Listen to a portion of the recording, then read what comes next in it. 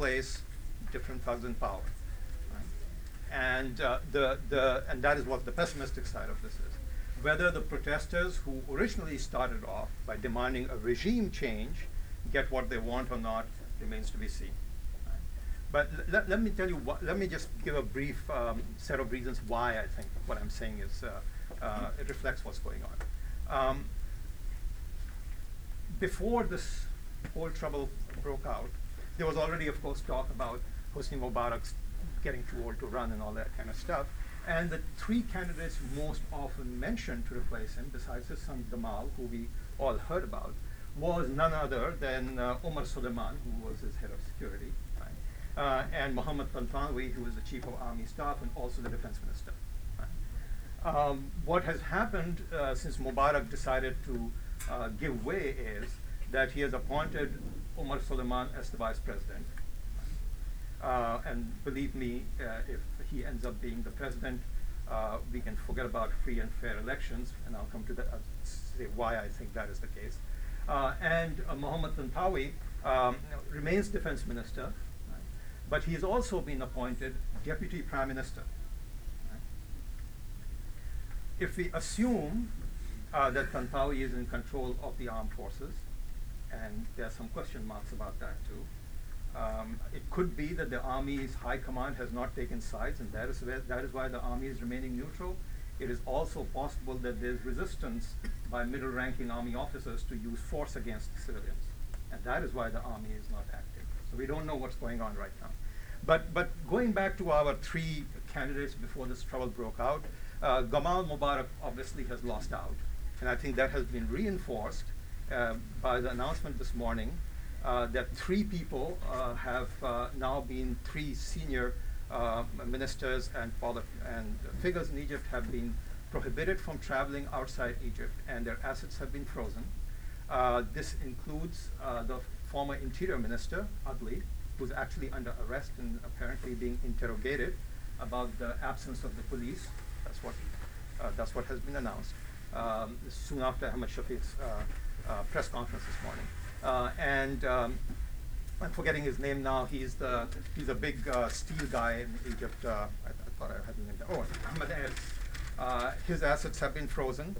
He is, by the way, a senior member of the ruling party and considered to be one of the leaders of the big business interests, which, along with Gamal, were one faction of the government. So his assets have been frozen. He's been forbidden from traveling outside the country. And then two of the most notoriously corrupt ministries, the Ministry of Tourism and the Ministry of Housing, their ministers have also been forbidden from traveling outside the country and their assets frozen. And I think these are the candidates who are going to be thrown to the wolves. Right? But what is actually happening on the ground here? Right? We can get all excited about Hosni Mubarak leaving, but the system that Hosni Mubarak has put in place is still intact. All the rules, all the regulations, all the laws about how Egypt is controlled are still in place. So when Ahmed Shafiq, the new prime minister, who's very articulate, by the way, had this press conference this morning, he said a couple of things which I've found really interesting. He gave this opening statement, right? And his main concern while he was giving this press conference was, he said, I've got a lot to do, but I want to talk to the press and all that kind of stuff. And he said, and I want to talk in particular to the foreign media because Egypt is getting a bad name overseas. Right? That is his priority right now, that Egypt is getting a bad name overseas. That says a lot. But anyway, the point I'm making here is that the people who are in power, who are likely, unless there's a regime change, which looks unlikely at this point, especially because I think the army is going to end up backing a coalition which seems to be emerging between Omar Suleiman and Tantawi. And if that happens, then Mubarak will go, of course. But the regime will remain in place. We'll have the same people, maybe some different names at the top, which does not bode well for the long-term democratic future of Egypt. That's my pessimistic side of what I'm saying. However, there are, as I said, besides these guys, the two players which Michael already mentioned. One is the army, and we really don't know what's going on with the army. very clearly low-ranking soldiers and ordinary soldiers and middle-ranking officers are very sympathetic to the protesters, but we don't know what's going on. And as I said, the army's failure to act yesterday was very telling. And I wouldn't be surprised if they're having serious concerns. Maybe there's not been a refusal to use force by the army, but there's the fear that middle-ranking officers might not agree to use force, and that is what is keeping things under check. But we don't know. But assuming that that the army will eventually have to take a side on this, that is the bottom line, right, what the army does. Secondly, the other big players in this, in terms of government resources, are the people who are very aptly called the thugs, right, which is not only people who are supporters of the government, all of them are not necessarily thugs, but a lot of them apparently are from the Amnat-Dawla, very inappropriately named Amnat-Dawla, which is the main internal security force in Egypt. Apparently, according to some reports at least, many of the people who were doing the firing and attacking last night, who were captured by the protesters, turned out to have police ID cards. I mean, how stupid can you be? I mean, just unbelievable. But anyway, but the point I'm making here is that it's very important to remember that unless the system changes, right, the protesters are playing a zero-sum game. Right. The system in place is perfectly capable, once order is restored, right, to pick up everyone whose picture you've seen on Al Jazeera or CNN or even taken anywhere else, and doing whatever they want to them. The emergency laws, which are still in place in Egypt, actually legally allow them to do this. Forget about illegal behavior. Right? So they are playing a zero-sum game here. Right? That unless there is a genuine change, and I think the removal of Mubarak at this point is cosmetic, right? That unless there is a genuine change, nothing is going to change for the long term in Egypt.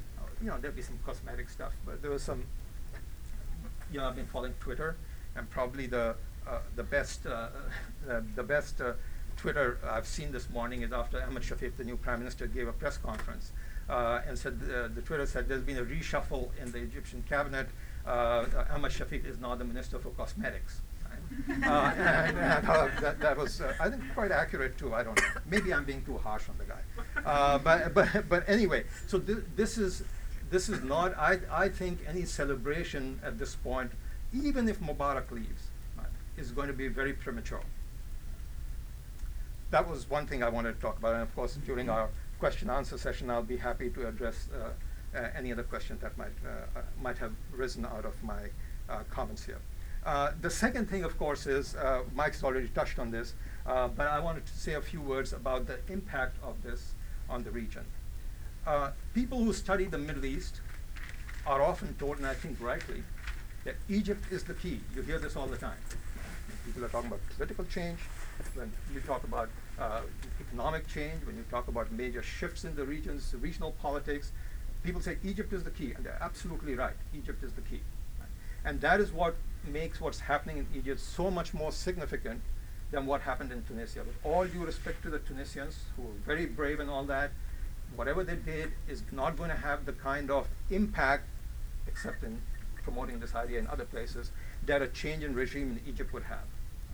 And this would truly be a seismic change if there is a regime change in Egypt. Right?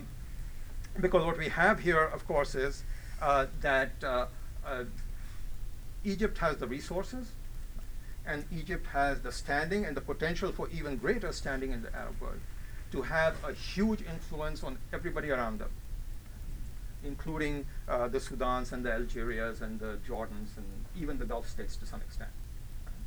So that I think is very important to keep in mind.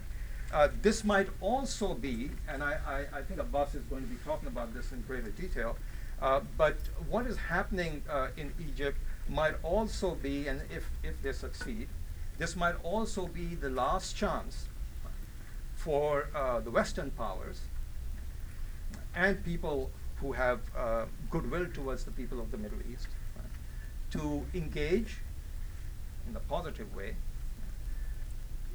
both secular liberal forces in the region, right, and moderate Islamist forces in the region. Because believe me, a failure in Egypt will be a huge recruiting boom for organizations like Al-Qaeda. And I think we should not underestimate the impact that this is going to have on these 19, 20, 21-year-old idealistic kids who believe that they can change things and are met with this brutality, and it doesn't work at the end. Prime candidates for recruitment. And they will be recruited. And that also applies to, I hate to use this term, moderate Islamists, as they are called, people like the Muslim Brotherhood, who have always had problems with keeping their rank and file members committed to working within the system to bring about change in Egypt. They also become candidates for recruitment by extremist groups. So there's that. Finally, I want to say one word about, I know this is very selfish, but we hear this a lot in the media here. Everybody is worried about what this will do to the alleged peace process, which has been dead for quite a while, actually, but nevertheless. I think that a change in regime in Egypt is the best possible thing that could happen to the so-called peace process, which at the moment is stagnant and basically frozen because one side has just too many things going for it, and that is the Israeli side. After its relations with the United States, I think in regional strategic terms, Israel's greatest asset is its close relationship with the current government in Egypt. As Israel's greatest asset is its relationship with the current government in the region. And maybe being forced to consider and having to deal with a government which is not willing to be as cooperative as the present government has been, especially in maintaining the siege of Gaza. The Israeli government might be forced to reconsider its present stance on this entire Palestinian-Israeli peace process. A quick word about, it looks like I'm going to do it well before 15 minutes, right? Oh, I think I've got about 2 minutes. Oh, really? Oh, okay. Let me just say a few things about some very important shifts which have already occurred in the region because of what's going on in Egypt. As you know, the Jordanian king fired his cabinet and appointed a new cabinet preemptively. We all go down the same road, I guess. The Algerian government has announced that the state of emergency is going to be lifted next month, and as of today or tomorrow, all peaceful demonstrations are going to be allowed. We already know that the Yemeni president has announced that he's not going to run for re-election when his term expires in 2014, I think. And interestingly enough, nor will he allow his son to run for re-election. So we are already seeing governments repositioning themselves. We have known for a very long time that there has been very deep-seated anger among common people in the Middle East about a whole host of things, and not least of which is the corruption and authoritarian nature of their governments. And we might be seeing, best scenario being, a kind of wave of democratization like we saw in Eastern Europe. And maybe we'll even see it at the speed that it happened in Eastern Europe. But for that to happen, Egypt is the key. And Egypt is the key in the sense that Mubarak's leaving, I'm sorry, doesn't change anything. If the current regime remains substantially in power, I'm afraid we are not going to see any of the positive things which possibly can come out of what is happening here. By the way, just on a somber note here, according to the health ministry in Egypt, last night in the attacks on Tahrir, 13 people were killed. And according to their figures, which might be underestimates, somewhere in the region of 3,000 people injured. So this is not over by any means. Apparently, the army has been pushing the the Mubarak's supporters, so-called, away from Tahrir just before the start of curfew, but we don't know what's going to happen tonight. So keep your fingers crossed, and hopefully we have good news down the road, but it's too early to say anything right now. Thank you. Thank you.